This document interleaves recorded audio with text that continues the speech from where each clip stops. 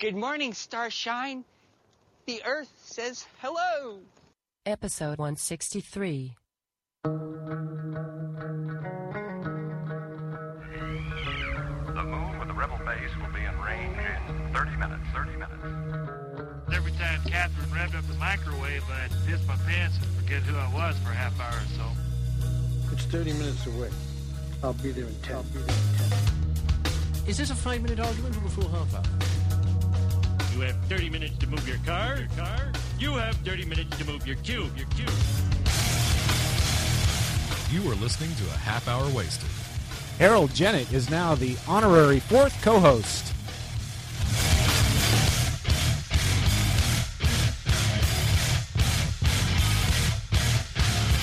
And now, Brad, Frank, and Video. That's right. I said it. Wow, we'll have to find out why. 4 co-hosts. Who are the other 3? The three of us. There's me. The two of us. You two guys are hosts.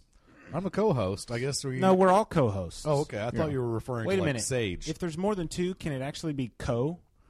So it'd be Tro? It would be Quattro. It'd be Isn't- Quattro hosts. Isn't co? Doesn't that denote two? Well, let's see. Codependent. that cooperation? Codeine. Are we tri-hosts? Cophine. I would say tri-host. It sounds better. Tri-hosts. Yeah. I would So say now- tri-host. Now Harold Jennett is the honorary quad host. Yeah, I'd like to Wow, know what the can't story help is behind this because. Oh, you'll find out when I read his email coming hey, up. I didn't vote for him. Welcome to episode 163. I would have if you'd asked my opinion on it. How you guys doing? You guys doing okay? Doing well. I'm tanned, rested, and ready, just like Nixon. I And? How, Oh, yeah. How you guys doing? We're doing great. Really? After all this time, do I really have to feed you guys the lines? How are you, Brad? I'm super! Thanks for asking. I just haven't used that in a while. I wanted to use it. I didn't know where you were going with that, but I'm amused. Episode 163 of Half Hour Wasted is brought to you by Discount Comic Book Service, Okay, DCBService.com. because I was wondering. March solicits are up on the DCB Service website. Wow. Batman, The Return of Bruce Wayne, numbers 1 and 2. You can get them both for 50% off. Did we really have any doubt that Bruce Wayne was coming back? Unfortunately, no. We can get into that later. Avengers number 1, you can get for 75% off Is for that- only 49 cents. Now, is that Wait a second. That means it's a $2 book? $1.99? Stop it. For which one? Avengers number 1. Oh, that's cool. Well, you would think they would give it to you for 99 cents. Maybe There's that no truck. way. Maybe that truck wreck caused them to have to alter prices. Yeah. Well, you know there's, 4 new Avengers titles starting? Well, they're just soon? like kind of wiping the slate clean and restarting, aren't they? I guess. Because if there's one thing you don't get enough of, it's Avengers reboots. That's true. Tell me about it. DCBService.com. Get your Marvel and And DC I'm right about that. comics for 40% off. Most of them. Some more than that, obviously. Heck yes. And anything in previews. Anything. I mean, Books, DVDs. Yeah, can they do toys. T-shirts and stuff? They have apparel section. I didn't know that. You That's didn't? Cool. Have you not ever read previews before? Well, Hey. no. Can we get them through DCBS? That's what I'm asking. Absolutely. You can order anything in the previews from DCB Service. See, that I didn't know. Hey, speaking of previews, did you guys enjoy your big night with the Godfathers? It That went was really well. awesome. It went It really was well. awesome. I'm glad to hear that. Yeah. It was I was kind awesome. of bummed that I Were you was out able on to? that. Were you able to work your way out of the handcuffs? The handcuffs, Or the mouth yes. cuff, it should be. The handcuffs, yes, but the ball gag, no, that took a while. All right. Well, everything It's went that- fine, thanks. Nanotechnology, dang it. DCBService.com. I haven't mastered nanotech. Order your comics that way, and you can save lots of money. All right. Now, On the plus side, let's just read this email real Okay. quick, okay? all right. And then we have a guest holding on the phone. But let's read this email, all right? Okay. Now I'm nervous. Well, you heard my liner. I hijacked the liner. Mm-hmm. I said, Oh, yeah, I Harold know. Jennett is now the fourth. I was the fourth. screaming over here, but you had my mic down, so couldn't really tell. We got a nice email from Harold about 3 days ago. Harold. Hi, guys. It sounds like you don't hear feedback very often. I really know how that feels. So I thought I'd sound off on episode 161. This Okay. isn't in any particular order. Okay. Frank, What happened? I've had a lot of people tell me lately that I might need meds, so you're not alone. It was great hearing Frank completely go off. I don't think I've ever heard him rage like that. I know it wasn't serious anger, but it was still great. Actually made me feel like I was venting. Oh God, I was under the table over here. Brad, do you edit the sound clips after the show or do it during the show? If the latter, you are the master. That's an easy question. I am the matter. I mean, I am the master. Yes. Right. Except I can't talk. That did come out very smoothly. So Why aren't you holding your congratulations. microphone? I'm looking for artwork for the banner. You're Facebooking already, aren't No, you? I'm looking for artwork for a banner. Yes, Harold, I do it on the fly. He's wondering who Mr. Van Skyver's up to. Yeah. Good evening. Oh, hey. Good evening. Okay. Wow, I really didn't Harold, think sometimes Harold it would works, sound like sometimes that. it doesn't. Now, let me finish. Yes. This was one of my favorite episodes. I liked hearing an honest discussion between you guys and your concern for Frank. By the way, Frank, I'm dealing with some issues myself, and I don't know how to fix them either. Making some headway on some days, others, not so much. I see. I have. Harold, let's start a club. I have a suggestion for you guys. My guess is that both you, Frank, and you, Harold, out there. Yes, I'm talking to you, Harold. Harold. I think you guys have too many. Janet. You have too many Thetans. I don't know So what that you is. need to pay whatever price Satan with a it lisp. takes. Oh. Phaeton? You've got to get the evil warlord Zorg from across the galaxy. You've got to get his ghost minions out of your bodies. I don't know what you're talking about. All right. Hey, I need to finish this email, Okay. and now's a good time for me to interrupt you. okay, because I had about 10 more minutes worth of material. I know. But this All I'm email, saying. the rest of this email, Oh, there's more. the rest of this email is directed at I you. should. Oh, Okay? So just, you know what? For the duration of the rest of the email, I'm actually going to pull your microphone down. Okay? okay. It's down. My only negative comment is one I've been hesitant to mention for a while. But I think you guys want honesty, so here goes. And Harold, this is what made you honorary quad host of Half Hour Wasted. Harold goes on. I love you, Bill, but please stop interrupting so much. Hang on. It really ruins the show for me sometimes. Also, let Brad and Frank interrupt you. I know this sounds hypocritical, but hear me out. Sometimes you'll talk for quite a while, and when they try to get a word in, you just keep talking. That said, I like you on the show, but I also like Frank and Brad on it, too. I hope I'm not hurting feelings here. You guys are one of my favorite podcasts. I haven't been able to listen to podcasts as much as I used to, or post on the forums as much because of work, but Half Hour Wasted is one I try to make time for. Harold. And now your mic's up. And Bill has not even picked his mic up. It's laying on the... Harold, you are my new favorite listener. And honorary quad host of Half Hour Wasted. Now, having said all that, Bill has arranged something special for us. Oh, okay. And that's the subject of today's show. Bill, can you do this? Are you up for it? I guess. I mean, should I? Yes. Should I even bother at this point? Hey, think back about the way you felt before I read that email and go with that. I was feeling. actually pretty happy with myself. Okay, now go with that. I didn't realize I interrupted that much. We have somebody on the phone. Who is it? It's what I get for not listening to the show, I guess. Who is it? Who's on Or the phone with us? providing content for it. We have a gentleman who I assume he's gentle. Don't know him that well, but he started corresponding with us a little while ago, and we finally gotten our schedules together. It's a gentleman who has just released a new movie, and I believe this is kind of an indie movie. Gentleman in question, his name is Blake Harris. And Blake, how you doing this evening? Very good, guys. Thanks for having me on. Hey, thanks for hanging in there. That took a while to get to you. Yeah, sorry about that. I almost interrupted Frank there. But I had to get that in for Bill. Yeah, we had to bring Bill down a notch. Yeah, I guess I'm going to have to go back and start listening to some old episodes and critiquing myself or something, because...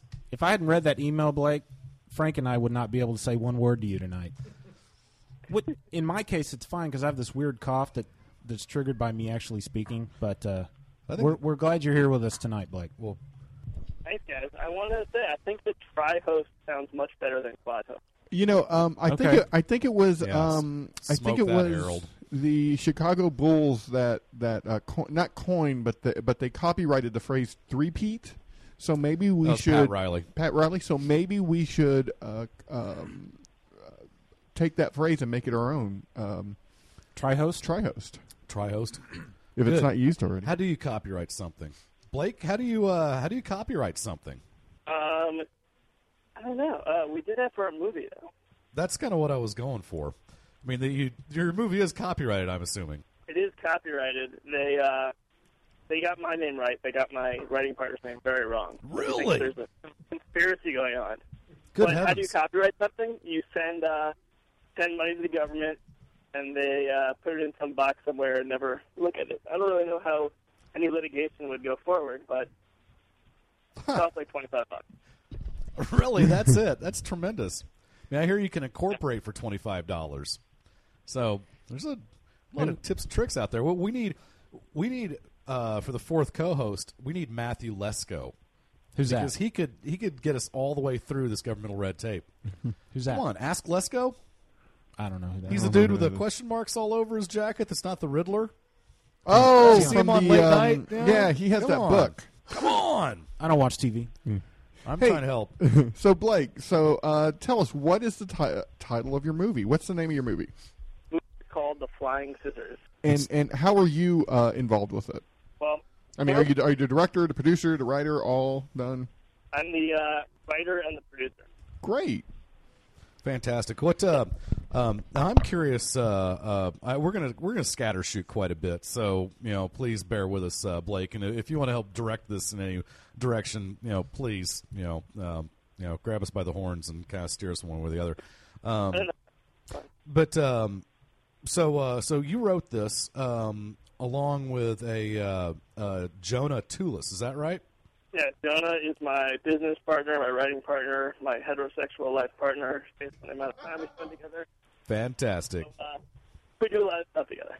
BFF. That's great. Everybody should have one. Well, this The Flying Scissors. Now, it says the release date on IMDb is listed as 6th of November 2009. Was that correct? Because I thought that it was just getting released now.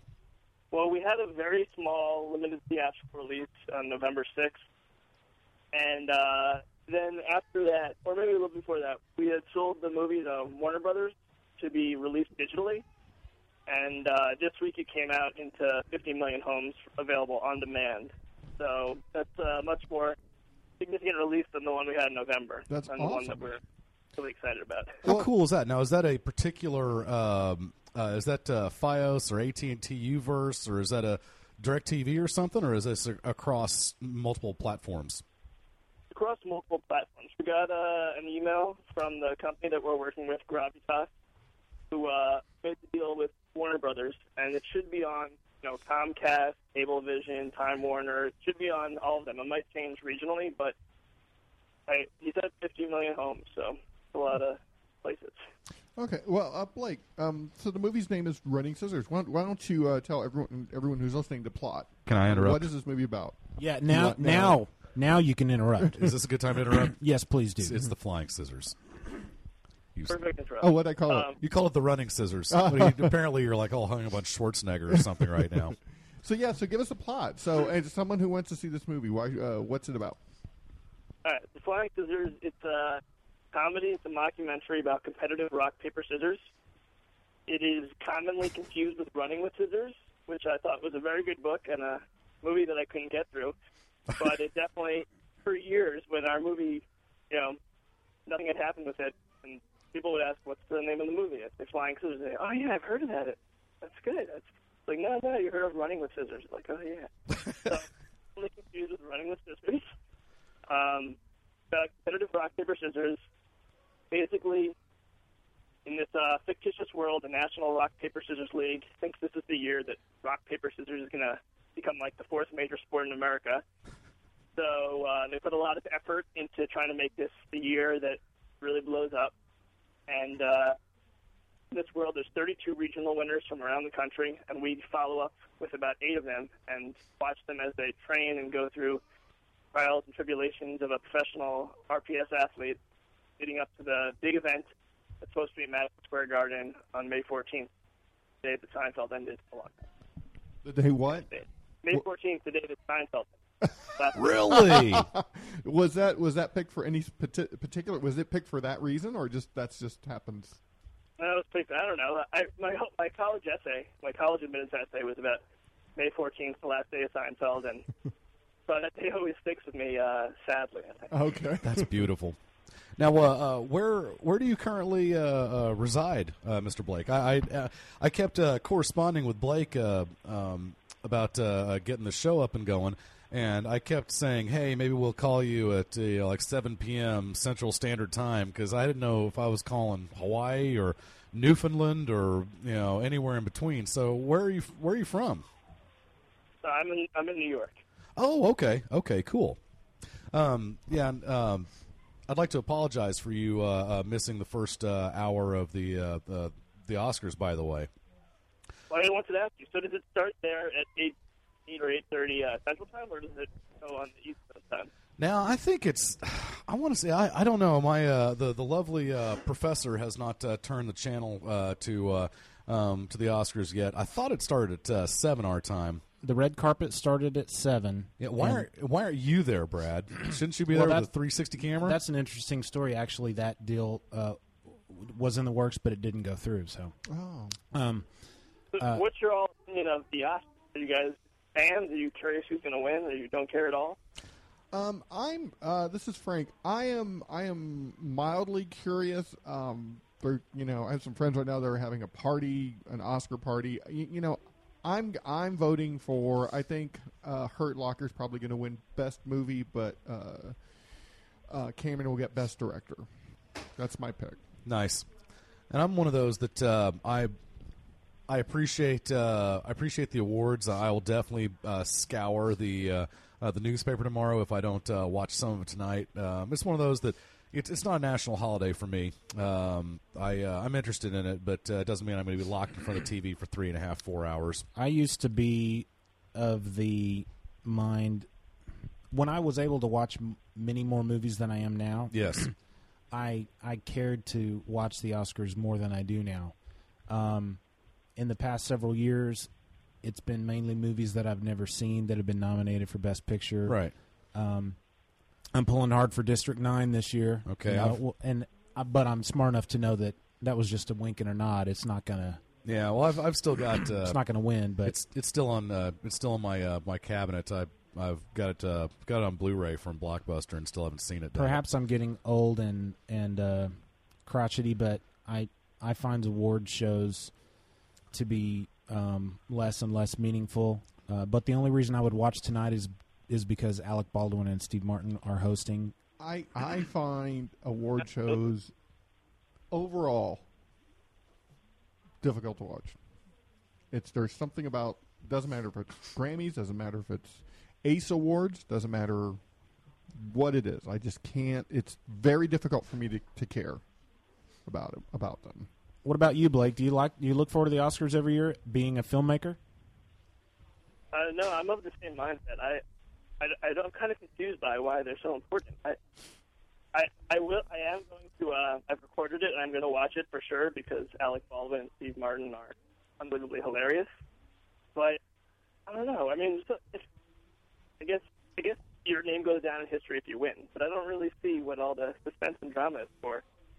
Yeah. I mean, they made these movies. These movies are good. They're going to stand on their own 2 feet for however many years. And it feels like they're just picking names out of a hat. Or they. I just think it's very interesting that a group of peers gets together and says, hey, let's give each other a bunch of awards. And you know what? People are going to really want to watch this. Yeah.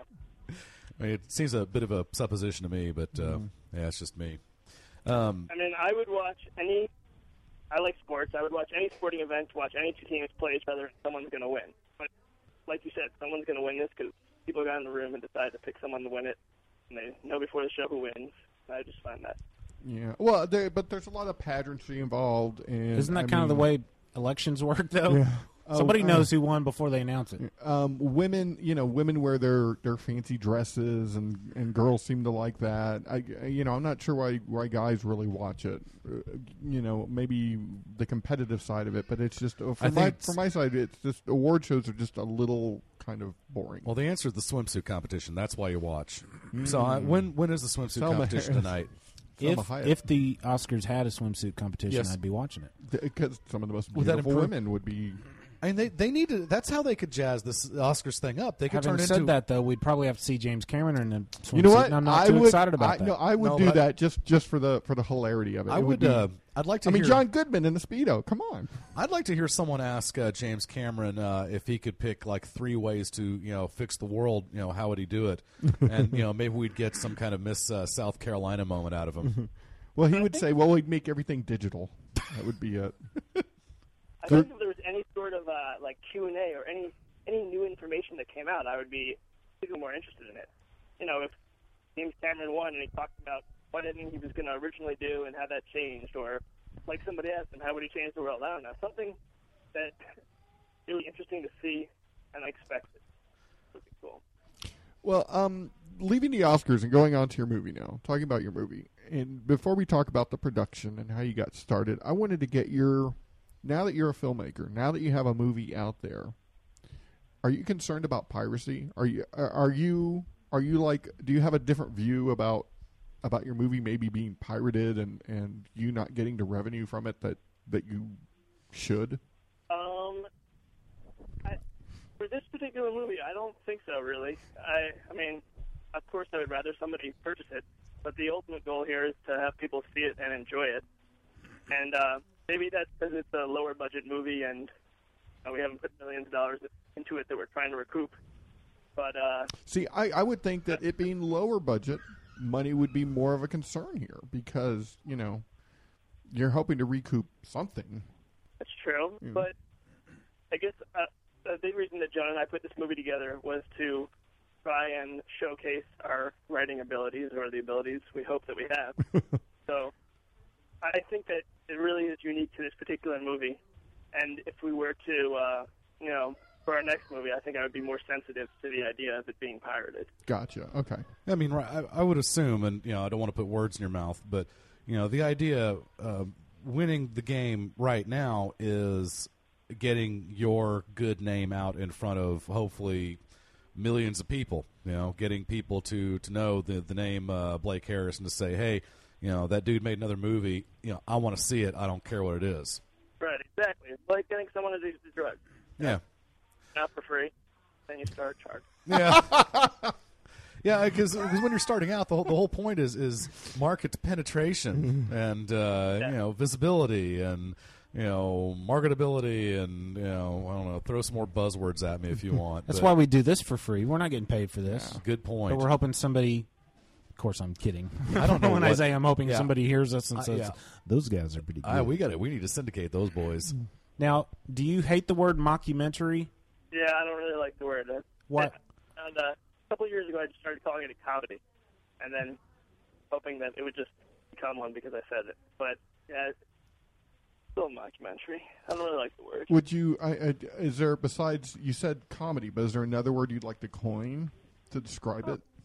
Is there a laughumentary, a commentary, comedy-mentary? I don't know. I mean, I think the mockumentary. That's a pretty accurate label. The word mock sounds so negative. Yeah. Mock. Yeah, I give you that. There's a negative side to it. Yes, but when I think of Spinal Tap, I think of the word mockumentary, but not in a negative way. And I don't see it as a negative word. And I was just curious as to what you thought, because in all of our correspondence, I don't believe you've ever used that word mockumentary to describe this movie. Yeah. Maybe I think of the mockumentary, people tend to look down upon it, so maybe that negative stigma has resulted in my negative feelings towards the word. I would kind of debate that term because I don't think I've never seen anything. I don't know. Whenever I see the words mockumentary, I know what I'm in for.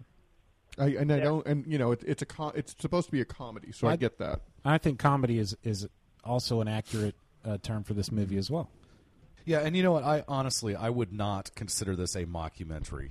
I mean, I understand why someone might say that, but I don't think this doesn't feel like, you know, Spinal Tap or, you know, any of those movies you don't necessarily want to be, you know, compared to. No, that's true, and that's a good point. I don't think it's fair to to characterize this movie, pardon me, in that way, and I agree with you, Bill. Yeah, because it did to me. It you know it clearly does have its particular style, but yeah, it didn't seem like it was necessarily reliant on the style. It still felt like the comedy was you know, the quality of the story was a result of your writing, not a result of the situation. Yeah, I mean, it's, you know, at least that was my opinion. What is The Office considered? I never hear people call that a mockumentary. I guess that's a lot of sit-down interviews, and then, or at least earlier on it was. I have heard it referred to as a mockumentary when it first started. Now just people seem to call it a comedy. Well, it's just it's like many things. I mean, it's just this is a style that, I mean, it started a long time ago, but you know, as the style, I guess, you know, Ricky Gervais and Steve Carell have kind of, you know, brought into the mainstream. I think that particular subcategory is, you know, you could kind of dissolve that, and it just kind of belongs in the comedy genre. It doesn't necessarily have to have that extra label attached to it. That's a good question, Blake. Trying to remember if I've actually ever heard The Office referred to in that manner, and I don't actually know that I have. I'm not saying it hasn't, but I'm thinking of the new show that's out called Parks and Recreation. When I hear people describe it, I hear them say, "Oh, it's an Office knockoff. It's an Office ripoff." Okay, like it's shot in the Office manner or whatever. Yeah, you know, I've never heard it referred to as a mockumentary. Okay. Yeah. So people, the good, strong listeners of Half Hour Waste are probably getting the idea now that this movie is done in a particular style, and they're probably smart enough to figure out what general style this movie is being produced as. So that's really cool. I guess my big home run question is, so why exactly did you make this movie? Is this something that yourself and Jonah have been dreaming about since you were kids growing up, you know, or is this something, was this a cold, calculated decision that you thought this played to your strengths, or why did you make this movie? Well, it's kind of interesting how it all came about. Jonah and I grew up in the same town in Chappaqua, New York. He was a year older than me, which was basically the biggest difference in the world back then. Yeah. So we were never really, like, you know, we weren't friends growing up. We knew of each other. We maybe even disliked each other a little, but we were fight. How did you get from disliking each other to making a movie with each other? I feel like if you see somebody a lot, and you're not friends with them, you start to like kind of dislike them. Like, who's that guy that's always there? Why does he think he's so cool, standing there in his Levi jeans? My father are both on the same slow pitch softball team in Chappaqua. Wow! Where they throw the ball underhanded, and you know you get 4 outfielders. So all growing up, we would always see each other there, not talk, but oh hey, you know. Not talk. You're cracking me up. Okay. So what happened? Did you guys take the Step Brothers quiz and find out that you were best friends? Yeah. Little did we know that was forming the roots of a great friendship and business partnership. Nice. And when you have to be 18 to play on that team, so Jonah eventually played on the team, and then I followed in his footsteps, and we both played on the team. And it was such a funny experience to be playing the slow pitch softball league. I mean, Chappaqua is a pretty well-to-do town, so most of the people involved were professionals, doctors, lawyers, writers, whatever. And they would, like, regress into children, and they would take it so seriously. And we just really wanted to capture that in some form. Just the idea of, like, in a way, it was really pathetic, but in a way, it was so admirable to see a 40-year-old guy just, you know, have this idealistic, we got to win the game, guys. And, you know, tomorrow he's getting a root canal or he's doing a triple bypass surgery or he's investing millions of dollars. But right now, all he cares about is hitting the slow pitch softball and winning the game. Nice. Okay, now I can tell you that spirit does absolutely resonate through this film, because it's. I kind of wonder. I think I know the answer to this, but you should answer it. Do you like or do you hate these characters? I love these characters. I really like all of them. And that's definitely a huge part of my bias for the movie now. Is every time I see them, my eyes light up. Which, after all these years of editing, maybe it shouldn't. But I really like all these characters, as flawed or nice or sad as they are. Yeah, it's just I mean, you got a pretty decent cross section there. Why now? How did you come up with the character design? For all these disparate characters. Is this stuff where hey man, my brother-in-law was kind of like this, and that dude working at the grocery store reminds me of this guy. I mean, were you did you take inspiration from anywhere, or was this just a product of cold academia? Well, a lot. As we started to actually talk about the possibility of really just doing this and not just talking about it on the softball bench, it kind of really started to feel like a satire in the state of sports to me. And particularly, this was when poker was getting very popular. Oh, man. So we were, I can see some of the poker celebrities were women who seemed to be attractive, and that was like their best asset, or a young kid who was famous for being the fact that he was young. And that was definitely where the idea started to germinate for the characters. One of the more interesting characters, though, is the character Phil Stevens, who the movie opens with him. He's a stay-at-home dad. He's a little pathetic. He lost his job. He stays home all day playing with his kid. Video games is a big part of it. Is a rock paper scissors training. And this was kind of but he's very likable. And this character was kind of modeled after the shortstop on our team, who is a very successful guy, but we always ask him what he did, because he's a stay-at-home dad, and he does professional services, and he's like seemingly very successful and a very smart guy, but he would stay at home all day with his kid, and we thought, he'd have plenty of time to practice rock, paper, scissors. So originally when we did the movie, we were going to do it for very, very, very, very cheap. And we thought that this guy would play himself. And then as we finished the script and people started to react very positively to it and started to put some money together, it looked less and less likely that he would be a part of it. And we got the guy Mason Pettit, the actor Mason Pettit, who was in those Singular commercials during the NCAA tournament. That's where I'd seen him. Okay, yeah. Thank you. Light bulb. Ding. Yeah. We were watching the NCAA tournament as we were writing it, and we would love to get that guy, and he was actually interested in doing it. So we kind of pushed out the guy who we modeled it after and put in an actor, which in itself is pretty normal. You model characters off of people, and then professionals play it and take it another level. But where it kind of got a little tricky was, obviously, because this is a low-budget movie, we relied heavily on favors, and we shot a good deal of it in Chappaqua. And this character ended up living in the house where the shortstop lived. So we took over his house. God dang! Come on. I mean, insult to injury. Geez. So does your shortstop get a credit in this movie or anything?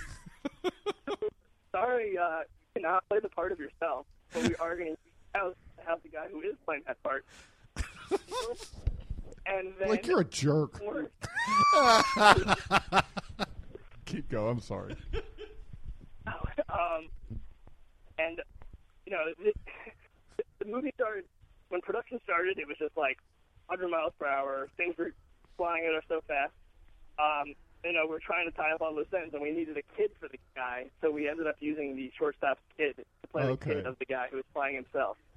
So we really just took over his life, and he was not a part of it either. So that was a well. At the very end in the tournament, he's an extra. Okay. I bet you showed up at his house one day to shoot, and he was sitting in the corner, curled up in the fetal position, sucking his thumb, talking to himself. Yeah. And of course, he started, hey guys, guess what? I'm going to be in a movie. They're basing a character on a movie. And then it changes. Hey, they got an actor to play me, but they're going to use my. Hey, they're using my kid. Hey, I'm not even in the movie. Oh. He took it very well, though. He's a great guy, and they let us. We ended up shooting a lot of stuff in their house, so we're extremely grateful to the Bayer family for letting us take their identities and their children. Nice. Now, how long did you have their house taken over? We shot, I think, 3.5 days there. We shot all of the Phil Stevens stuff there, and then we used their basement to shoot all the scenes for Maddie Sims, who's the recent college graduate who just moved back home and lives in a futon parents' house, where he's woken up rudely by his trainer, Mac, an over-the-hill alcoholic. Yeah. So we shot a lot of stuff there, and they were very helpful. Yes, I in no way mean to compare your film to any other film, but yeah, whenever I saw that trainer, all I could think was, if you could dodge a wrench, you could dodge a ball. I thought of Rocky Balboa's trainer. You got to eat lightning and crap thunder. I'm not going to catch a Rocky. Definitely a precedent for the old, crotchety, knowledgeable character whose life has fallen apart. I think that old man did a good job. Yeah. There's a scene in the movie, without giving anything away, that was really funny. It's where a character emulates a very famous scene in a movie, but then you have some text on the screen that explains that the lawyers of that movie wouldn't let you show that scene because it infringed on their copyright. There's a very funny story about the animated TV show Clerks, where something very similar happened, and I was wondering, how did that scene come about, and is it based on anything? Did that really happen, or did you base it on that Clerks incident? Or I'm just kind of curious. Well, I do like the Clerks TV show, but I did not know that there was a similar incident. No, we were obviously very naive going into this. We didn't really realize how difficult music licensing would be. And he really did sing the song. And I guess I don't want to give anything away, and then later we found out, oh, crap, we can't use that song. How can we try to salvage Oh, wow. That's perfect. Yeah. What happened to the Clerks situation? So I'll explain the scene. They did an episode where they mocked up the movie Outbreak, and Al Pacino is in the movie. So this person has a dream, or does one of those calculations in his head, where he envisions Al Pacino plus a monkey equals Outbreak, which I think was the movie that they were making fun of. And originally, one of the writers had said, wouldn't it be funny if we said that we had to use Al Pacino, we couldn't use Al Pacino's likeness, so we had to use Andy Garcia's likeness in the equation, and then dub over Al Pacino's name and say Andy Garcia, and then put this little thing about the lawyers made us do this. But they said, no, we'll just get Al Pacino's picture. Well, Al Pacino really did protest it, so they ended up going back to that same idea of using Andy Garcia's face and then dubbing in the voice. Instead of saying Al Pacino, they go Andy Garcia. So it's just a very, very funny scene. Wow. So you've got I mean, this isn't like an episode of The Love Boat, but you've got a number of actors in this movie that are real live, working actors. And congratulations for that. That's pretty rare for a I thought that was a freshman attempt. I thought it was pretty awesome. Every once in a while I go, I know that guy. Yeah. I've seen him before. My favorite character in the movie is the man Frank Johnson. I'm with you. The divorcee who lives in the messy apartment. He takes a job as a part-time job as a real estate agent. But where have I seen that guy before? I think Todd Sussman has been in every single television show from the 1990s. Yes. He was the voice of the radio announcer on MASH, I believe. So Really? Okay. He's also the Mitsubishi Motors guy. That's one of the things. Yep. Yeah. Yep. I mean, a lot of these actors They're all New York-based, so a lot of them do voiceover work. The Mason Pettit, who we discussed earlier, who plays Phil Stevens, he's the voice of USA, Gatorade. They all do a lot of voices, so you're probably somewhat familiar with them. But like you said, we really absolutely lucked out with the cast. I think that, the writing, I like to think, is pretty good in the movie, but it is kind of a gimmicky idea, and they really took it from being a spoof, and they owned it. They made it great. And you could tell that the actors were extremely invested in this. But so that leads to one of my big questions was, how heavily scripted was this? In this day and age of the Judd Apatow, the Seinfeldian, okay, here's a plot, there's no script, run with it. Are these guys working off teleprompters? You got cue cards in the background? Are they just giving some bullet points? How do you literally work the words that these people were saying? We had like a standard 115, 120 page script that all the actors memorized, and Jonah did a really good job because obviously all of them were talented enough to ad-lib some stuff. But we did a few takes straight, and then Jonah would give them some ideas or ask them to go with their instincts. So the majority of it is pretty scripted, even though they ad-lib some great stuff. But probably just for editing purposes, we kept it pretty similar to the script. Though some of the little monologues and rants were all theirs, and they're very funny. Okay. Well, good for you guys, because it seems like that Apatow, hey, here's some bullet points, go for it, is kind of, it feels like it's becoming almost maybe crutch is too strong a word, but it seems like people rely on that these days, almost to the exclusion of actually writing a movie. And maybe I'm wrong, but it's just kind of the way it feels to me. Can I tell you what my favorite scene in the movie was? Sure. It's the phone call from the coin toss guy to the rock, paper, scissors executive. And by the way, that executive with the gray hair, it was the two executives. I love that guy. I don't know. Was he? He's not part of the Arkin family. His name is. He's brother of Adam, son of Alan. I was wondering. Cool. Yeah, he was really good, and he was funny in this movie. But the whole phone call from the coin toss guy to the coin toss RPS guy, consortium. yeah, and he gets on the phone and he acts like the secretary. That just made me laugh. I thought that was really well done and funny. Yeah, we having so much time after completing the movie and it being the first movie, a lot of time to think about it and wonder what we would have done differently. I really wish that we had gotten some more scenes with the coin toss consortium, because I think that was a great rivalry to the rock, paper, scissors league. I know that was one of my favorite concepts of the movie. Is that I think it was brilliant. Is that the rock, paper, scissors league does have rivals? Yeah. If rock, paper, scissors could be taken as seriously as it was, why couldn't a coin toss? Or I love trying to explain how a coin toss could be so nuanced. Yeah. That was actually pretty. That was very good writing, because you really did break down some things about coin tossing that I would have never considered. But that was just like you hear it, and it's just like, that makes sense. That was definitely my favorite scene in the movie. Talking about just movie production, some of the boring stuff. Let's talk about financing and stuff like that. How did that come about? Originally it was something that Jonah and I planned to do for a few $1,000s, and we would finance on our own.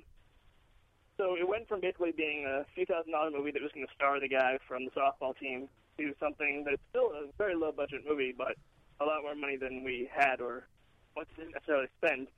And a big part of that had to do with the cast. We were originally going to do a non-SAG project and just have friends and some people we knew who acted play the parts. But we were able to get set up with a great casting agent, Elizabeth Jameson, and she said that she loves the script. She thinks we can make a funny movie, but it would have to be all SAG, which would cost us a lot more. Just for our audience, when you say all SAG, what does that mean? There are certain SAG rates that you have to pay SAG actors. Mm-hmm. This was a SAG ultra low budget movie, which means it was a movie for under $20,000. But you still have to pay certain rates, but then you have to pay overtime, and you have to pay certain insurances. So it really adds up a lot. I mean, it's still a good, fair deal, but it really becomes a more expensive movie. Yeah. So we decided, she basically told us some of the people who she thought we might be able to get, which are, we were stunned at, people that we had seen on TV shows before. A lot of the guys that you recognize but never really started and stuff. And so we decided at that point that we would throw in our life savings. I had been working for a company named FEMAT, trading sugar at a sugar. Okay. You're a sugar magnet? Well, yeah. After I graduated college, I was in the sugar game, and nice. That's a rough game, I hear. I mean, they don't play fair in the sugar industry. That's just what I've heard. And so I saved up a bunch of money that I planned to use for film school, and I ended up spending that money on the movie, as did Jonah had saved up money as well. And so we both kind of went all in. And I remember the first night we were watching the casting tape, that was really when we felt like, wow, this is going to be an actual movie. And we were very excited.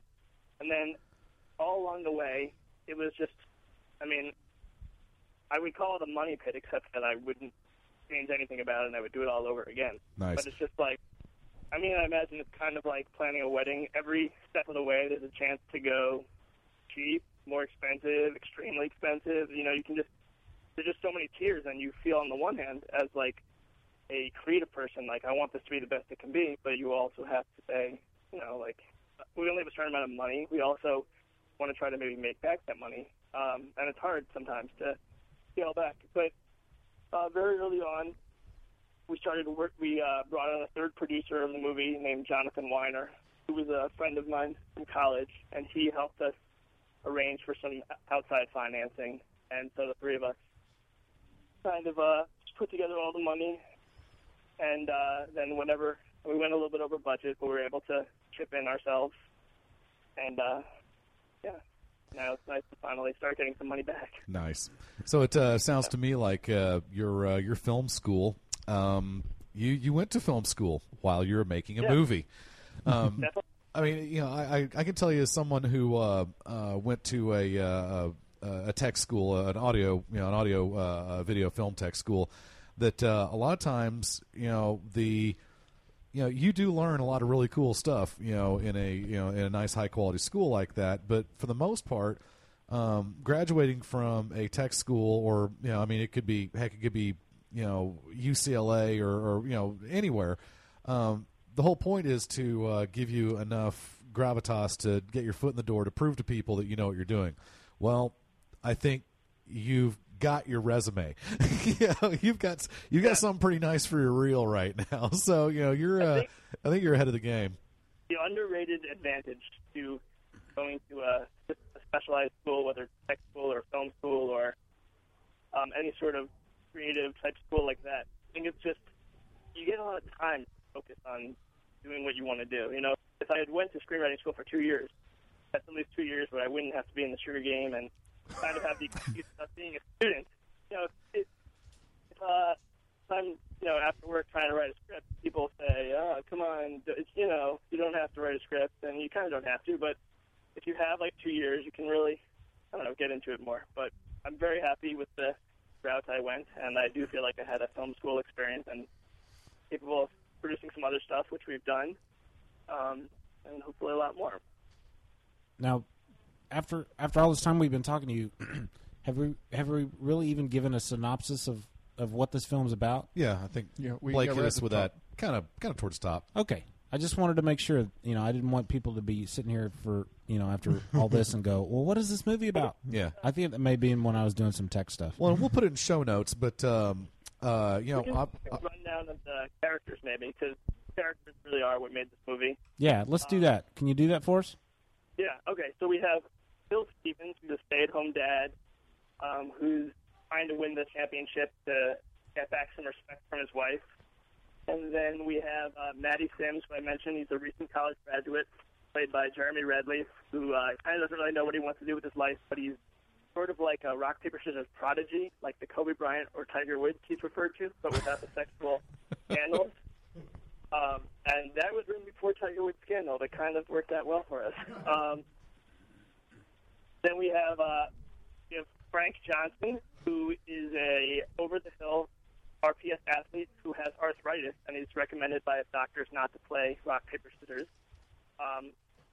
And so he will go to any length to keep playing the game, even if it's illegal and immoral. And we have The Rock, who is a character who only throws rock. I love that guy. That guy, that was great.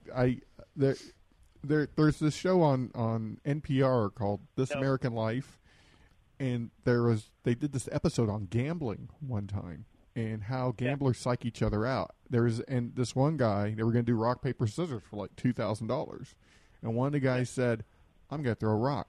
Told the other guy. The guy goes, "Okay, I'll do paper." And then the other guy starts to kind of get nervous because he's like, "Well, wait a second. What?" It psychs him out perfectly because he doesn't know what to do. Well, the guy ends up throwing rock, just like he said, and the other guy ends up throwing scissors, and it was just funny. But I loved seeing that, and that guy was able to get that far on just rock. Defending champion for only throwing rock. He obviously rock, paper, scissors is very much a psychological game. And Devon Trey, who many people recognize as Buzz from the Home Alone trilogy, or I guess just 2 movies. Thank you. He would psych someone out with some trash talk, except he's a mute character who never talks throughout the movie, which was kind of funny because Devon is a very chatty guy, and it was nice to get him to shut up for 30 seconds when we shot the film. But he's unbelievably hilarious, and he did such a good job for a character who has no lines. Then we had Sarah Wheeler play Anna Carlson, who was a beauty queen, who was based off of like a kind of Krakova type. Her agent thought she was pretty, so he just threw her in there. She was extremely cute, by the way. Yeah, very cute, sweet girl. We had Leslie Hanrahan, played by Susan O'Connor, who's a feminist. She's also a self-proclaimed Renaissance woman. Which I liked her because she was so annoying. I mean, she was just like, ugh. It almost felt like you wrote that role for like an Amy Poehler type. Yeah, exactly. I mean, it was hard because she did exactly what we wanted, which was be annoying, and that, it's like playing a villain in a movie. Everyone hates you, but that's what you're supposed to do. Yeah. So she was a home run because I was just like, I want this woman to lose, and it was funny because I was going, I hope.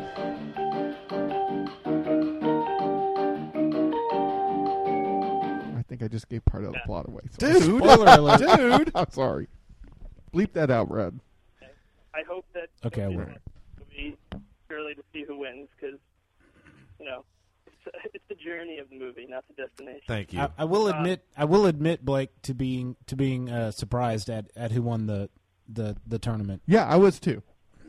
And that was refreshing that I was surprised about it, I thought I could see it coming a mile away, but I thought that was awesome, actually. All right, great. It's hard for us to figure out whether we're giving too much away or how we play because we know the whole time. Yeah. So how did you decide who the winner was going to be?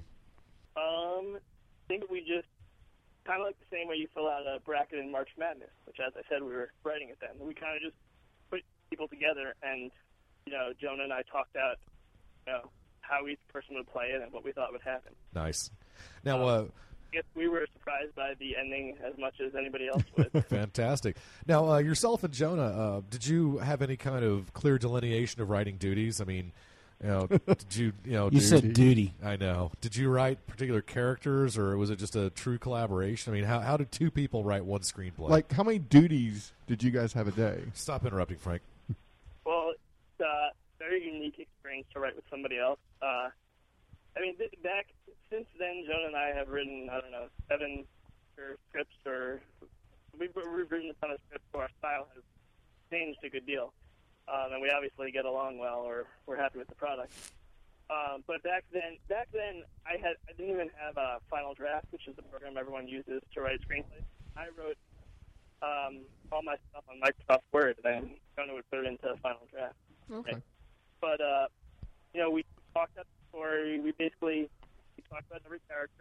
said what kind of scenes, like in this scene, Frank should be embarrassed, or in this scene, Frank should get in trouble.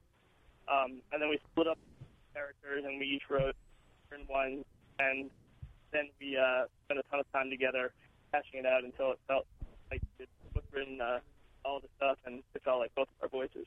I think that we did a very good job of that. I don't feel like there's a Jonah tone or a Blake tone to certain scenes that we may have originally written on our own. Back to your list of characters you were talking about. Did you ever get to the black guy? I can't remember his name. There's two more. There's Bruce Wong, who's played by Kong Sim, and he's an Asian bathroom attendant who loves numbers, and he uses statistics. Yeah, that guy was funny too.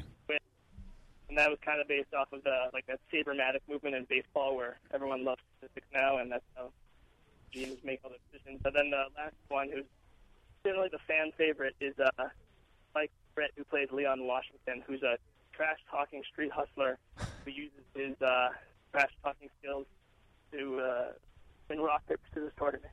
Now, did you write the language that Mike Britt used in this movie, or did you kind of let him run with that? We wrote the language. Okay. He definitely threw in some of his own profanity, but let me take it back when I said that there's nothing that's like a Blake tone or a Jonah tone. I think the Jonah tone is very active in Mike Britt's slang. He did a good job with that. Nice.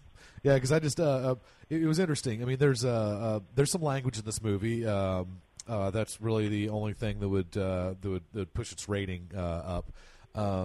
But yeah, the language coming out of Leon Washington is it can kind of blister your ears at times. So I thought that it was interesting to have basically one character ruin your PG rating. But I think it was really good. I think that the mockumentary and documentary genre is always very close to being in danger of maybe being boring or slow. Okay. As much as I love mockumentaries and documentaries, and I felt like every time it comes on the screen, shouting and screaming and cursing kind of like wakes you up and gets you back into it. And we're very conscious of that during the editing process of trying to space out his appearances to keep people on their toes. Nice. Now, were you worried about the style of this? I don't want to use the term mockumentary, but I guess we will. What the hell? For lack of a better term here, were you worried about that style? Getting old or becoming repetitive or anything? In a movie that was feature length, because The Office does it, and it's a 22-minute chunk with some potty breaks tossed in between. This is 88 minutes. Gosh, I'm trying to remember exactly what the running length is, but basically, it's at an hour and a half, and obviously there's no commercial breaks. How did you kind of reconcile that? I think that it's definitely something that we are conscious of, and we're very maybe nervous about, or at least thinking about when it was in the script phase. Okay. We considered doing some other options, doing some more action scenes, try to get across what was said during the talking head monologues, but it was just for budget reasons we couldn't do it. So okay. Once that became the answer, we kind of just said, all right, this is how it's going to be, so we better learn to love it and just not look back. Well, let's talk a little bit about production and stuff like that. We can go through the whole process of production and then post. What was your production like? What did you? How long was it? What format did you guys shoot on? And who was your DP? Who was your lighter guy? All that stuff. We very early on, not very early on because it all happened pretty fast. But prior to production, we brought on Peggy Houston to be the executive producer, and she had a lot of contacts in the New York area for people that would eventually be on our crew. So she was instrumental in, we didn't know anybody. We didn't know any DPs or sound guys or anything like that. Okay. The DP, though, was Mike Washleski, who actually is from Texas. He was the only person in the cast or crew who wasn't from New York. And interestingly, he had a daughter like 2 days before we started production. So he was on our set during the formative infant days of his child's growing up. Was it his first child? Yeah, it was his first child. I Wow, can't believe man. it. That's Let commitment. him go. So he's a very committed guy. We've actually worked with him. We just did a documentary about Ultimate Fighting, not a mockumentary, a documentary, and he DP'd that called Such Great Heights, and he did a good job. So he's obviously a very committed guy. And let me see, who else? So I said earlier that Elizabeth Jameson did the casting. Our art director was Mari. I guess her real name is Maria Clara Zazzaro, but we call her Mari. She did a really good job. She came in early on. Everybody that we met with that ended up working with us, we had to kind of tell the deal, like, this is a low-budget movie. We'd love to spend more on certain things, but this is what we have. And, we met with some people who you can kind of tell didn't really like that idea, but, everybody that we ended up working with was in on the same page, and that's really what made it kind of cohesive and work so great. And then a couple of guys, Grant, Steve Moan, and Dave McGrath were ADs, and they ended up very good friends of Jonah and myself. And one of the most instrumental people to our production was my favorite, my brother, Dylan Harris, who was a PA. And so we had him do all the heavy lifting. He had no idea what he was in for. He said, I was like, Dylan, I'm doing a movie. Can you help out? And he's like, sure, I'll do whatever you want. I'm like, really? You wanna be a PA? You'll do whatever I want? He's like, definitely. Came home from college, did one day. It was like 14-hour day. He had just driven 12 hours home from college, and then he came back the second day, burnt out, kind of mad at me for tricking him into this. And then we told him to take the next day off, and you're doing us a favor here. We don't want to kill you. So he took the day off and came back for the rest of it. It was a 3-week production. He came back for all the rest of it, and he was awesome. He was so good. Too cool. Now, did you literally shoot the entire movie in this 3-week period, or did you kind of do it in pieces? We shot 90%. No, probably 95% of the movie. As you guys know, the movie has a lot of cutaways, a lot of things that took a long time to set up and are only in the movie for about 1 or 2 seconds. Right. We shot some of that stuff just over the summer. Okay. John and I would get together on the weekend, and Dave McGrath did the EP work for that. Did a good job. Okay. So, but all the A roll, I guess, was shot in one 3-week marathon. Yeah, definitely. That's cool. That's cool. Hey, let's see. So, what I was kind of wondering, I have a couple of questions before my little tablet for my iPad runs dry. But I was just kind of curious. We talked about the fact that it amused me greatly that you had rival leagues, the coin flip league versus, you talked about other RPS leagues out there. I was just wondering how fleshed out was this world. I mean, I can't imagine you went Tolkien on it or anything. I mean, my guess is you don't have enough notes for, your son to pick it up and, finish the trilogy out for you. But, how much time did you put into creating, this world that these people live in?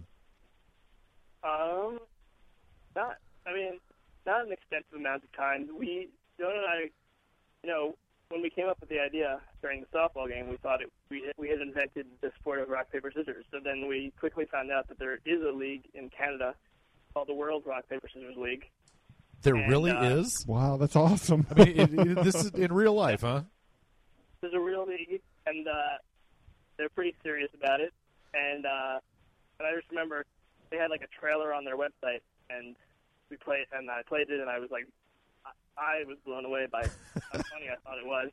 Jonah was like, we'll come up with something so much funnier. And he was right.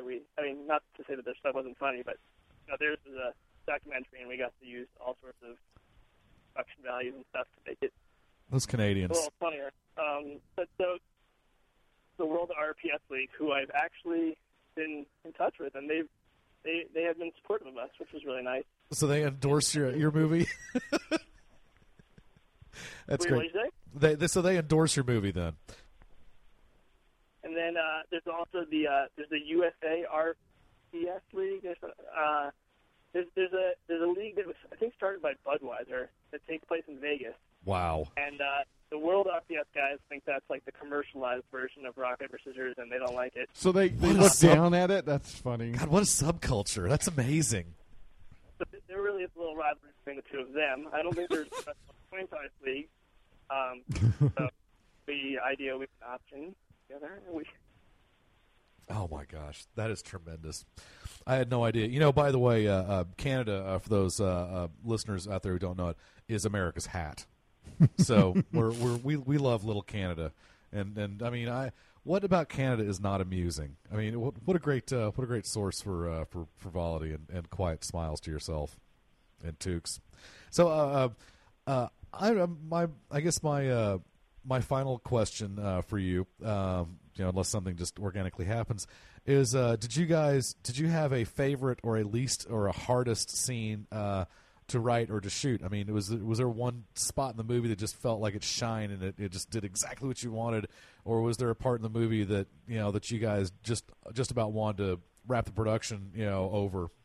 Yeah, definitely. One of my favorite parts of the movie is we find out that the marketing director of the league, David Sandberg, played by Benham Foster, has had some trouble at his previous job, and he's taken on as a favor by Matt Arkin, the commissioner of the league. And one of my favorite parts is when we find out that his previous job that he got fired from was marketing the Iraq War. Yeah, that was...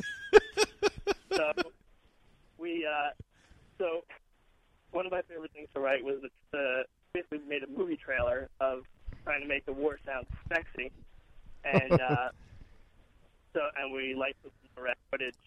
And we're in the studio in post production we had the voiceovers read, and one of the voiceover artists, Zach Fine, who does a lot of movie trailers, happened to be in the studio at the same time, and he thought it was really funny, and he's like, "Mind if I try it?" So we got a real movie trailer guy to do. Wow, that's pretty awesome. That's great. And I did the first time I saw that scene, I was, it's late night, and you're kind of, you're kind of in, you're kind of out, you're paying attention to a couple different things at the same time, and for about a half second when that thing started, I was wondering, did like the dog walk across my remote and hit stop? I mean, am I like on the history, military history channel or something? It took me a couple seconds to realize that. Nope, that's part of the movie. I mean, I thought that that was one of my favorite parts. And my least favorite part of the production was the entire finals experience. So obviously, the end of the movie ends with a 15-20 minute rock paper scissors tournament.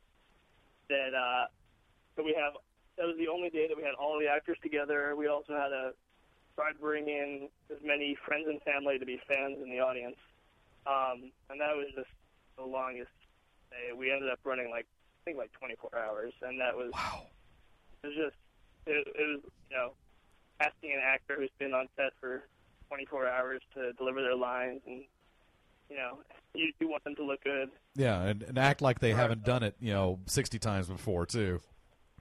Yeah.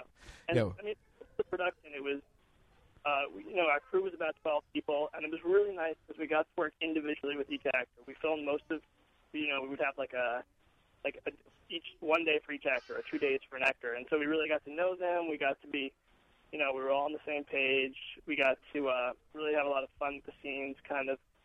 Like I said, Jonah would do the straight takes, and then we kind of play around. But that day, it was like we had 100 people who wanted to leave, but they were doing us this huge favor, coming to White Plains or to Haddonfield College to be fans. And then we had the actors who wanted to leave, and we didn't want to be there, and we're telling people, you got to stay.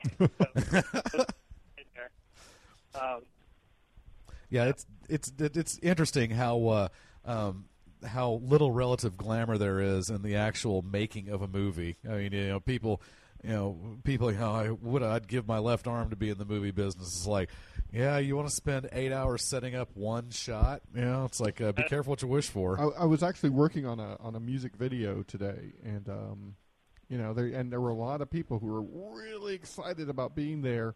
and within about 30 minutes they were ready to leave. Because Yeah. it's just because nothing People happens. just- Really how it is. Americans just don't have, they don't have attention spans these days. I got to, I was on set for the fake talk show shooting for the movie Bruno, and that was a 15, almost 16-hour day for us, and I got to see Sacha Baron for just a couple of moments. I was A2 on it, and he asked me if I was having fun. I said, "Man, I'm having a great. This is one of the the best days I've ever had." But at the end of it, you look back and you go, "That was great," but that was 16 hours, and people making movies, that's kind of their life. I mean, whether it's for 3 weeks or 3 months, I mean, you're talking, 16-hour days, probably just about minimum, through the entire process, and the fortitude you've got to have to live through something like that is pretty impressive in my book. When he asked you that question, did he do it in character as Bruno? He was still dressed up in his Bruno gear, and he talked to me in his normal Sacha Baron Cohen voice, not his Bruno voice. Does he have an English accent? It's very light. Okay, it's not a Cockney accent. Right. It's like no, he didn't. Are you having fun? Yeah, I didn't expect. No, it's no Austin Powers. I didn't expect him to grab his chimney sweep apparatus, right. and go do a musical or anything like that. Yeah, sorry, not trying to self-aggrandize myself. No. At the expense of our. There's a lot of hurry up and wait in video and film production that people just don't realize happens. Yeah, that's why I've always enjoyed doing live television, because guess what? You got a start date, you got to stop, or you got to start time, you got to stop time, and that's it. You don't have to worry about doing a 16-hour day unless it's built in your schedule, and God help you if it is. I was reading the William Goldman book, the screenwriting book, Adventures in the Screen Trade. He made a comment that the most exciting day in a person's life is their first day on a film set, and the most boring days of their life are every day after that. No, that's a great that's a great quote, because it is true. Yeah, that's cool. So, is there any? I mean, I hope this isn't too trite a question, but is there any advice you would have for an aspiring filmmaker? Well, kind of what you guys touched upon, that I would say, though, very biased, that the making of a movie is much more useful than, maybe going to film school, though. I haven't gone, so I can't say. But there's just no experience like having to do that and having 16-hour days, and then during that 16-hour day or during the couple hours of sleep, before sleep, trying to plan out the next day, it was just, it was really tough. It was, it really broke me in and made me, I was capable of things I didn't know I was capable of. Nice. And I think that a really big reason that we were successful was just the casting crew were all on the same page. So I would recommend that, when you're starting to put your movie together, whether you're just looking for someone to write it with or looking for somebody to hold the lights or, even be a PA or act in the movie, just make sure that you're on the same page, because any problems that you have in the initial period are just going to probably manifest themselves. And, as hard as the experience is, you want to look back and have fond memories, and if you work with people you like, you're going to have fond memories. Yeah, I think one of the most important things a director can do is to make sure that his or her vision is clear to everybody involved, which I think is just my fancy way of saying what you just said. Now, I'm also curious how the editing process went. I mean, have you guys? How long did you? I mean, editing a movie, certainly can. The best director in the world could be made or broken by a good or a bad editor. But did you? And you did have an editor for this. This wasn't something that you went in and started trying to figure out how to cut tape together. But how long did you spend on it? We actually edited the movie ourselves. Oh, okay. I know. We have an alias listed on our in our credits, but Jonah did the brunt of the editing work. Okay. Sort of how we originally came together is Jonah had a film background in school, and I had a fiction background in school. So originally he was more like the film guy, and he's very great. He's a very good editor, so he did a lot of the editing, and I was there to help him. But yeah, that is where the film is made or broken. One of our big decisions was we originally had. I mean, there's a lot of characters in this movie, but we had another character who was a magician, a Polish magician named Milos. Okay. And he had won the online qualifier, which we thought was pretty funny because I didn't really know how you play rock, paper, scissors online. And he was... yeah, that's pretty funny.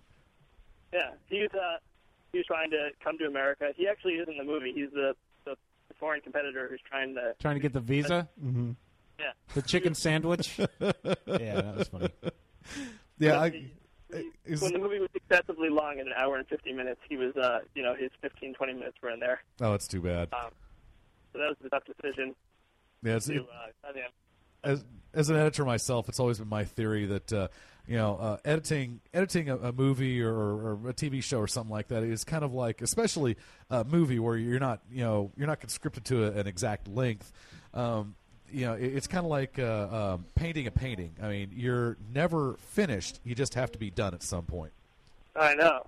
It's so, weird. I mean, yeah, there's. I mean, you could. Now, the best part, it's great that Warner Brothers released our movie and that it's available in so many homes, and hopefully some people will watch it. But I think the best part might just be that, all right, it's out there, so it's done, because we can't change anything. I mean, yeah. After all this time of changing it, it's nice to just, me and Jonah, actually not have to think about more. There's always, there's always things you can think about, always things to try to change. You could always George Lucas it. You could always go and do the ultimate version, a couple years down the road. Good point. Hey, you could have Alan Pope shoot first in the sequel, or the requel.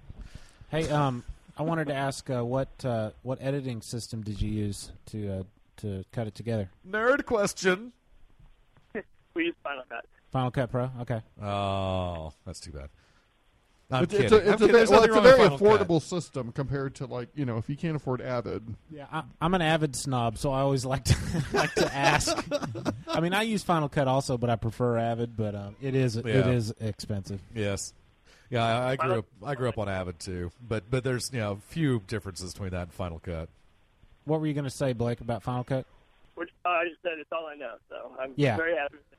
Yeah, I mean, you go with what you know. Yeah. Yeah, it's... Final Cut is, there's so much glitches. One time, John and I spent 3 days absolutely stressed. We were trying to finish the movie, and all the music in the movie was so much lower than the dialogue.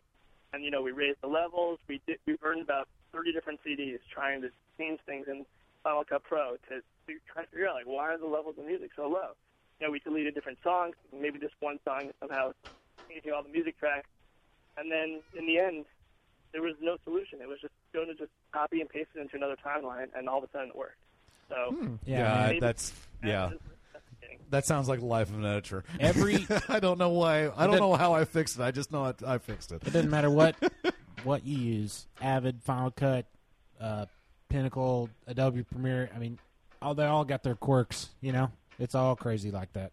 Well, Blake, we want to thank you so much for being on the show. Did you have another question? No, I just I would like to just say that I appreciate your interest in our show.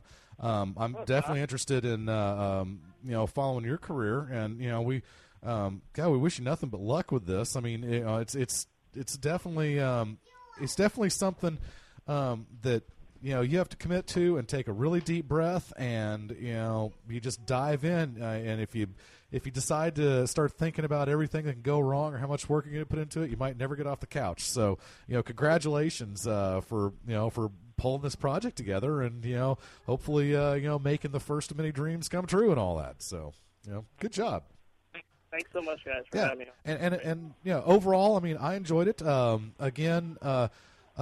It's super easy. If you guys, I thought the trailer, the first thing we saw was the trailer when we first started corresponding with Blake. Yeah. And I thought the trailer was just nails, man. It was great. And you can YouTube.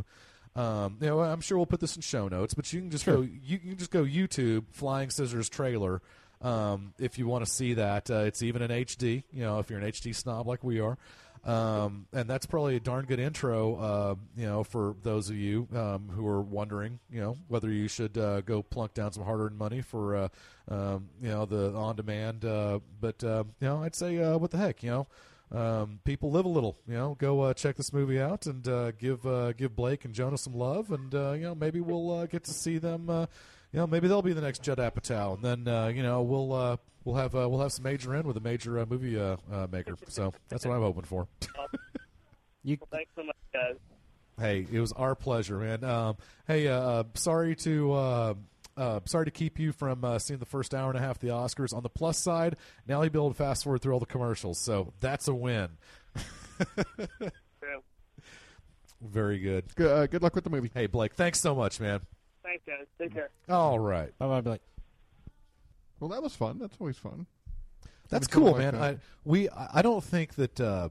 I like the format of our show, but I really like when we involve other people, other humans, and it's not just us, looking at each other and making Google eyes, and occasionally being funny. Yeah. What I like is it's cool to talk to creators, and I'd like to see us do a little bit more of that myself. Yeah. It's always nice to get insight on, because a lot of people are interested in how movies are made and the process, and it's always nice to talk to someone who's actually been on that side, especially on that level of I imagine there was a lot of struggling and scrimping and trying to at that level you have to make compromises, and what is the compromise going to be for this scene, for this moment, for the final project. Yeah, and that's a very realistic level. I mean, if anybody out there is going, man, it's my dream to make a movie someday, then this is, something like this might be, where you start. So hopefully, what Senor Blake talked about might be applicable to you movie-making boys and girls out there. And, I would suggest anyone out there listening who wants to make a movie and, they're thinking, hey, I should go to film school and stuff. The best film school out right now is what you can purchase at Best Buy. Buy a video camera, buy an editing system. Your PC's powerful enough to do it, and you are going to learn so much doing it that way. If you're going to go to college, if you want to do the film school thing, minor in it. Don't major in it. I'm sorry to do this, but you got to look at the TV. Ben Stiller just came out dressed as a Na'vi. Oh, are there? Hey, wasn't that supposed to be Borat? Borat was supposed to do that. Look at him. Yeah, dressed as a Na'vi. We talked about this last week, but I thought That's it was kind what of it cool. was, yeah. There had been some minor controversy as the plans got leaked for Sacha Baron Cohen to come out and do a little skit where he was dressed as a female Na'vi, and it turns out that he'd been impregnated by James Cameron. Everybody's laughing in the audience, so perhaps this is funny. Well, so they told Sacha Baron Cohen, they said, what, way. Ben Stiller funny. Well, they told him that you don't need to show up. I like Ben Stiller. He's funny. There's things. Captain Kirk was just in the audience. Oh, Chris wow. Pine. Chris Pine. Oh, okay. Well, he's the other captain. You need to refer to him as Junior Captain Kirk or something, because he's not my Captain Kirk. You got a tweet? He was darn good in the movie, though. Yeah, assuming my computer hasn't locked up yet. Tweet him if you got him. Tweet him if I got him. That's what I always say. I got to plug him in and then tweet him, and that's kind of the way that goes. Ben Stiller, he went all out, man. He's wearing yellow contact lenses. Really? Yeah. That must be painful. Look at him. Quick. Am I potted up? Yeah. There it is. Move the rug real quick. Look at that.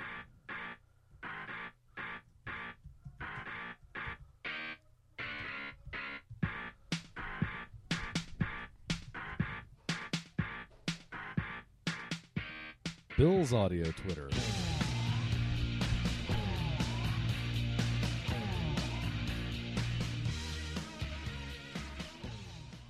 I don't know what a chafing dish is, but why would you use one for food?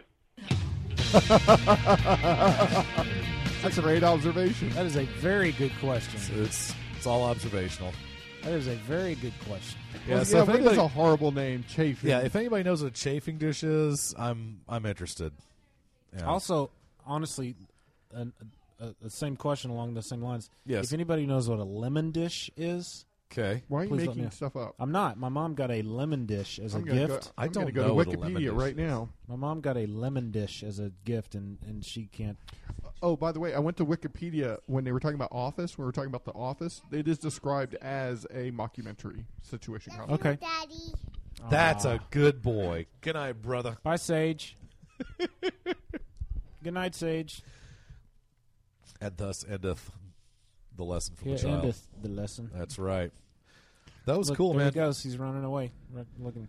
Hey, Oh, there he goes. Look at the he's up on his tiptoes. He Yeah. kind of looks like a little young love Fred. that. He looks like young Fred Flintstone. Actually, what he really looks like is he really looks like Bam Bam. He does look like Bam Bam. Hey, He does. not actually. kidding. That I dude like is his shirt. He's wearing a Spider-Man shirt. that dude is Bam Bam. It's got like a spider and webs on the red shirt, and then under his armpits is Yes. this netting that looks like spider webs. It's pretty awesome. That's tremendous. That dude's in good shape. Hey, Well, apparently But- your mom is making this up. There's no find such any? thing as lemon dish. There is a food thing. You know, there's, hey, let's have broccoli and lemon tonight. okay. But There's a lemon dish. Why is he crying now? I don't know. He was fine. I don't like know. 30 seconds Maybe it's ago. because he now realizes that he'd be having more fun in here with us. Thanks to Harold Jennett Which is for possible. your wonderful, Yeah, wonderful thanks. email. Thanks a lot, Harold. Maybe I should read that Appreciate email it. again, Frank. You think?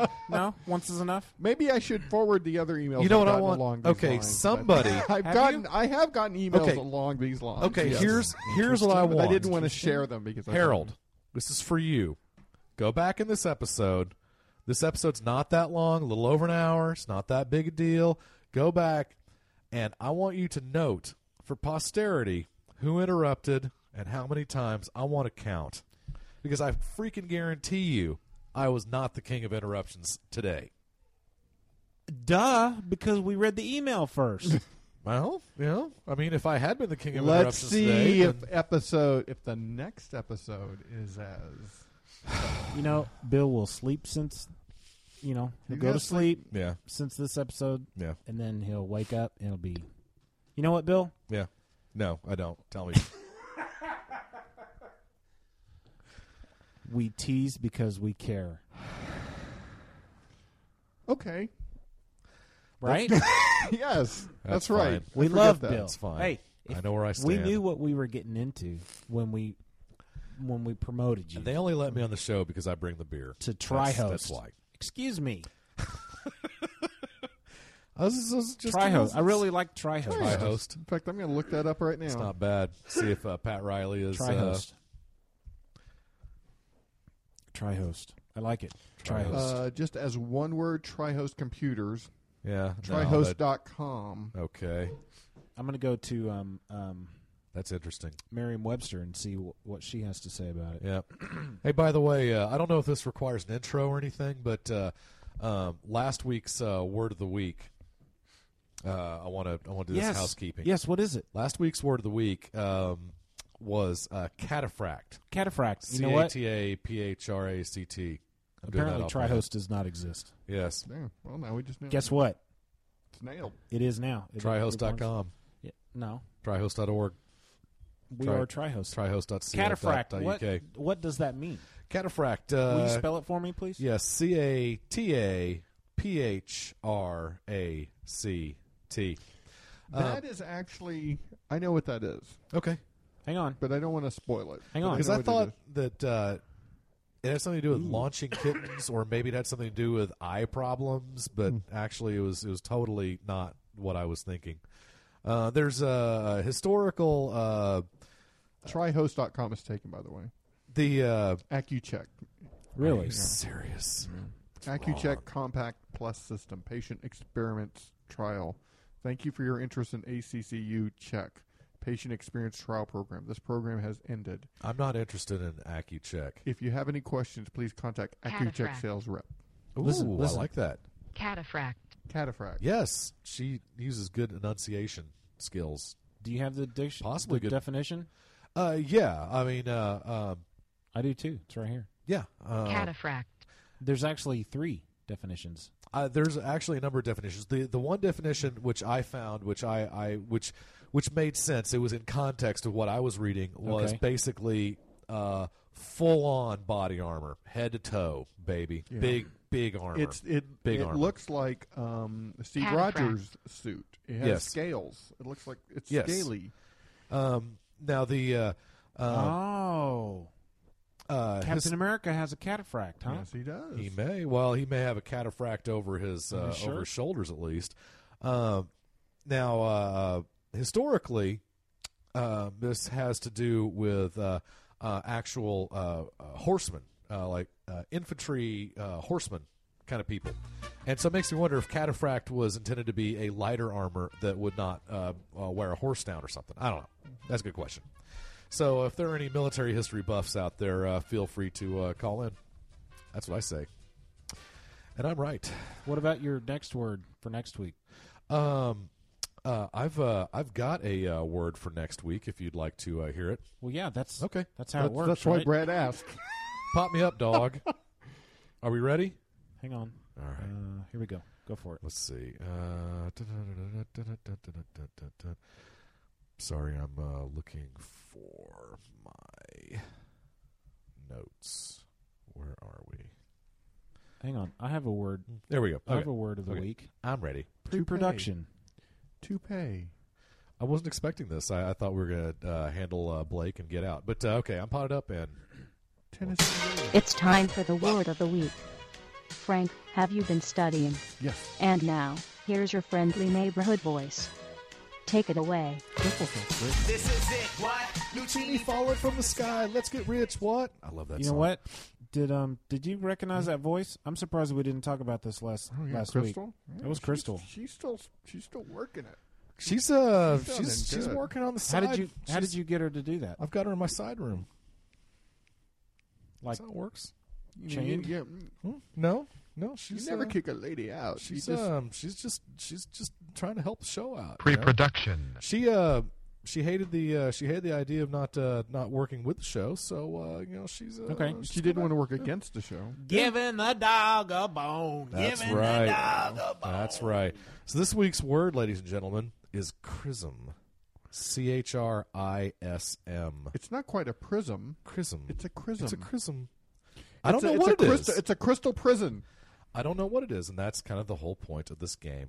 So next week, Chrism. we'll find out what a chrism is. Chrism. Unless it's trism, which is quite possible. Did you not look up look it up in the book and read the I could, read but the whole point is that this is a tease for next week. Well, but I mean, don't read the Prism. definition, but This read, is the read only how it's reason. pronounced. This is the only reason listeners actually come back, and that's what I'm thinking. Close out the segment. Okay, let's close out the segment like this. Imagine if this was the last rhyme I ever wrote, the last words that I ever spoke. Nope, I'ma keep serving them, cause there's somebody out there that never even heard of him. Thank you, voice. Your contribution to the English language is immeasurable, and I, for one, am enlightened by your verbal largesse. And as for the rest of you, do you feel smarter now? That's on you then.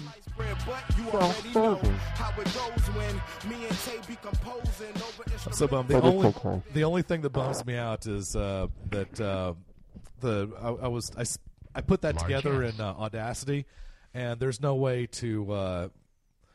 You can either fade music all the way out, or it can just cut from one level to another. You can't say, "Okay, you're at minus 8 dB here, and I want you to go to minus 12." No, or you need to minus use the 3 or envelope something. tool. Wrong.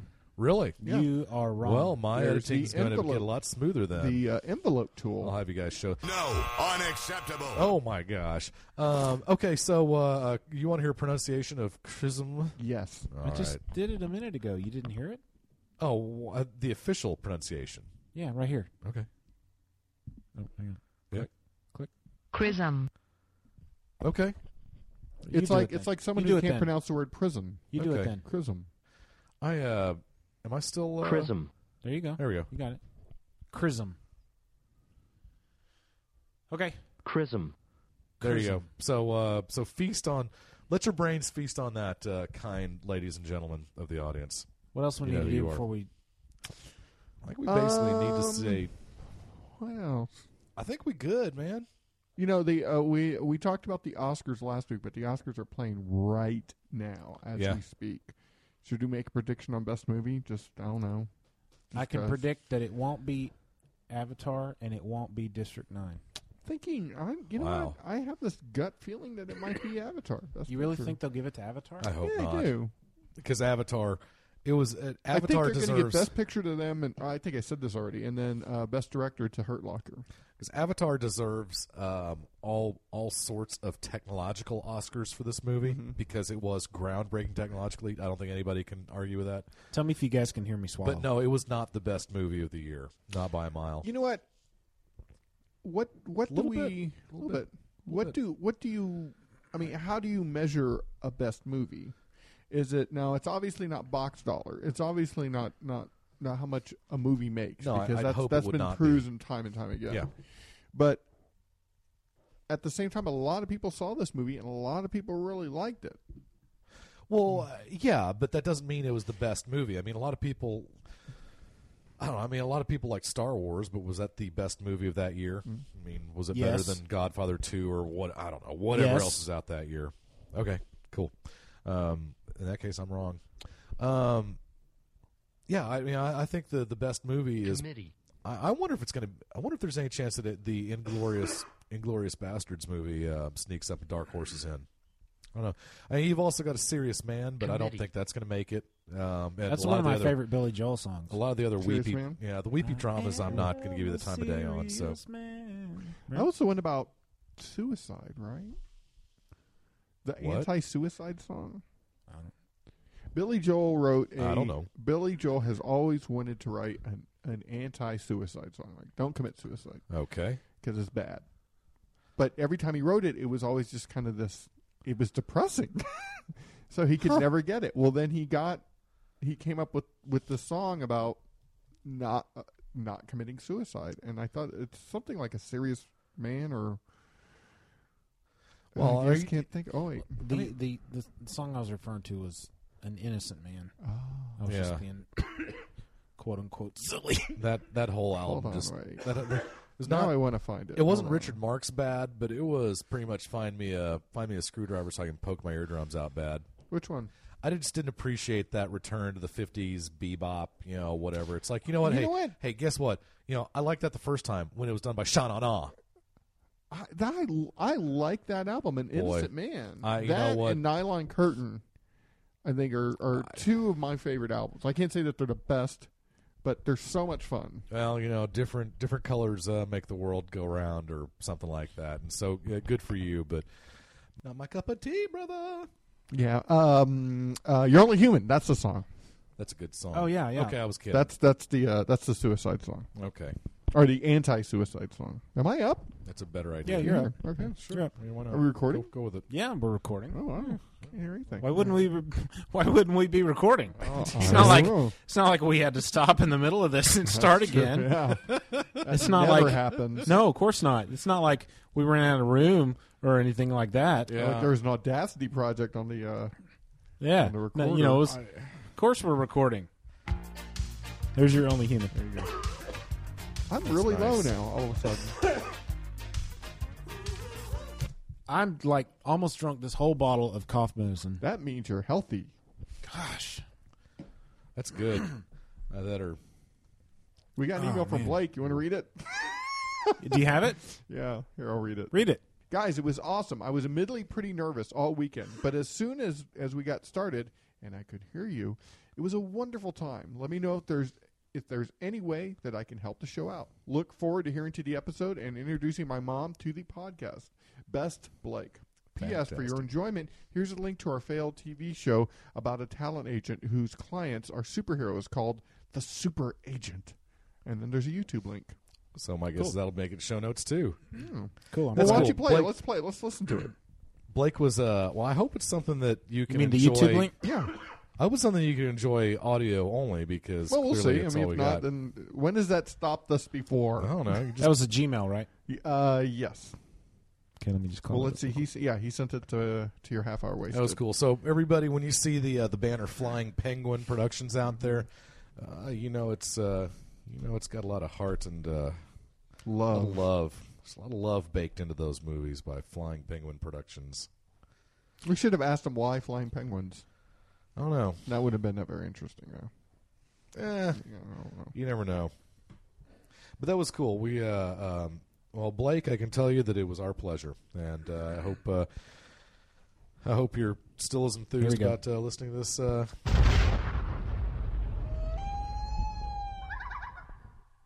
That was the logo. What happens when... I'm not doing it. I know, of course you're not. No, definitely not. No. I was just brushing away at my teeth. Right. And then my toothbrush just slipped down my throat and I accidentally swallowed it. It was an accident. I've been representing superheroes for about 10 years. I think you might be a more productive superhero if you lost a few pounds. That's all. Yeah, I think it might... Oh, there you are. One of the guys in the movie we just talked about was in the trailer. There he is. This guy who played Frank Johnson's in the movie. Nice. In this trailer. It's pretty visual so far. If you think it's funny, it's not funny. Sometimes I order omelets for lunch. That's pretty exciting.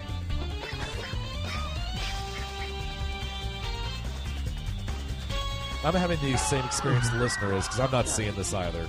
And I'm just side viewing it. Yeah, I'll just put the link in there. Yeah, it's pretty visual. You know, a couple weeks ago, I love the concept though. I was doing a spot where I work, and I wanted a record scratch, that sound effect. Yeah, and our audio guy fought me on it. What do you mean? He was going, records are obsolete. Oh, shut up! That wasn't. That was Bob. That was Bob. How old is this Silent? guy? That was Silent He's Bob. my age. He's my age. And I was like, Bob, He's the your age and he record didn't scratch. understand the humor?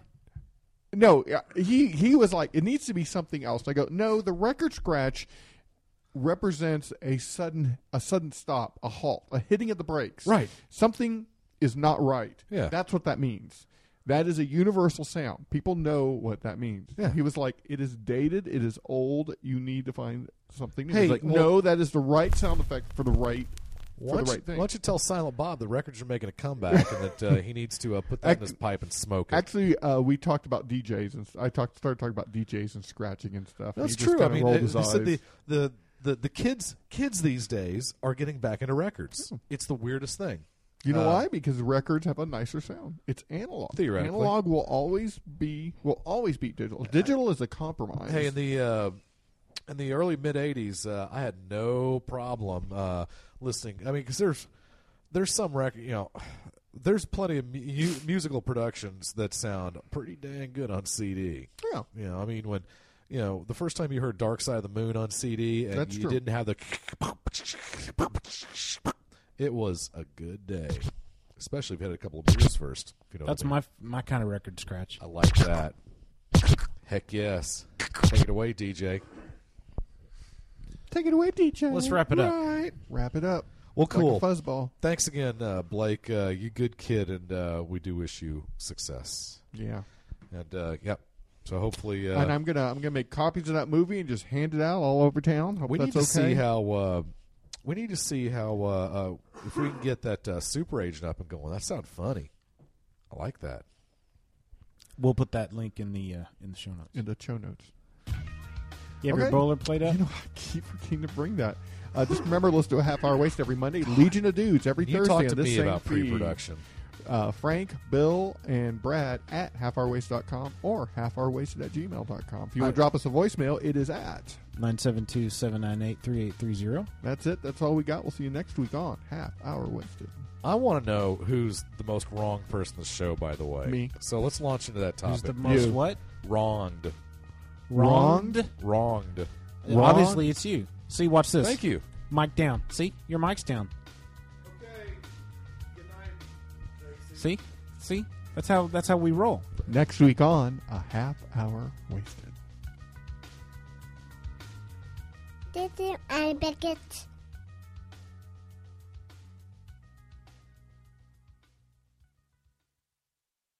Bad Ruba.